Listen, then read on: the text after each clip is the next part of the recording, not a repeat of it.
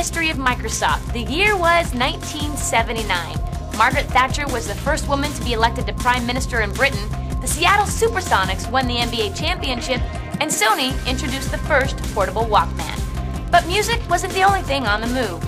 On January 1st, 1979, Microsoft relocated from Albuquerque, New Mexico, and headed closer to home for Bill Gates and Paul Allen to Bellevue, Washington. Now, while Microsoft settles into their new place, they're still busy building, and on March 12th, they announced an M6800 version of BASIC. Less than 1 month later, on April 4th, the 8080 version of Microsoft BASIC is the very first microprocessor software product to win the ICP $1 Million Award. But there's little time to stop and celebrate. Microsoft BASIC, currently in use in over 200,000 Z80 and 8080 installations, has just been released in a new version for the 8086 16-bit microprocessor. Well, the key to the move to the business market was getting a machine with more capability and getting a standard. Although you could exchange some basic programs between these 8-bit machines, if you went and used any of the advanced features, then you were just tied to that one machine. So it wasn't all that economical to write lots of software for these machines. And the 8-bit machines maxed out at 64K of memory. And even though, when I wrote BASIC in 4K, 64K seemed like a lot, as we started taking on more and more challenges, it just wasn't going to be enough.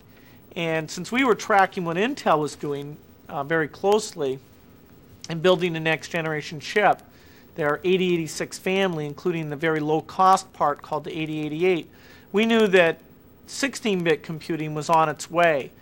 And we saw that it could be a good business machine, and we decided to focus a lot of early work on that Intel chip. In fact, it was that decision that forced us to do the soft card, because we had so many products for the Intel chip, and the question was, should we spread those products over to other 8-bit chips, like the 6502 that runs in here, or should we immediately move up and do 16-bit software? And I said, no, we're going to do 16-bit software. Everybody was a little bit disappointed because it meant we wouldn't be able to sell onto these machines. And that's when Paul invented the idea of the soft card, so that we could actually take our Intel software and run it on this machine, and at the same time go ahead and devote our resources to being way ahead of everybody else in developing software for the 8086. Continuing with the momentum, that August, Microsoft announced the availability of Microsoft BASIC Compiler for 8080 and Z80 CP/M systems. Now, Microsoft isn't the only tech company making news in 1979. VisiCalc, the first electronic spreadsheet program, debuts at the West Coast Computer Fair, and the first compact discs are created by Sony in Japan and Philips in the Netherlands, thanks to joint licensing. Now, as Microsoft enters the holidays, they begin to make more international news.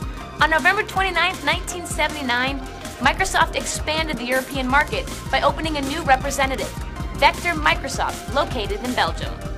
1 month later, on December 1st, the most powerful BASIC written for the TRS-80, Level 3 BASIC, was introduced by Microsoft Consumer Products, their new consumer software development and marketing division.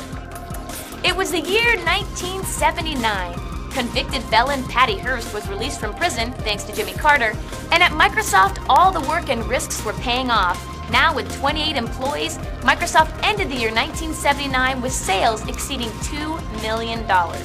Now, with a new home, an ICP $1 Million Award, and a handful of new talent, Microsoft prepares to enter the new decade and plans on proving that it's here to stay.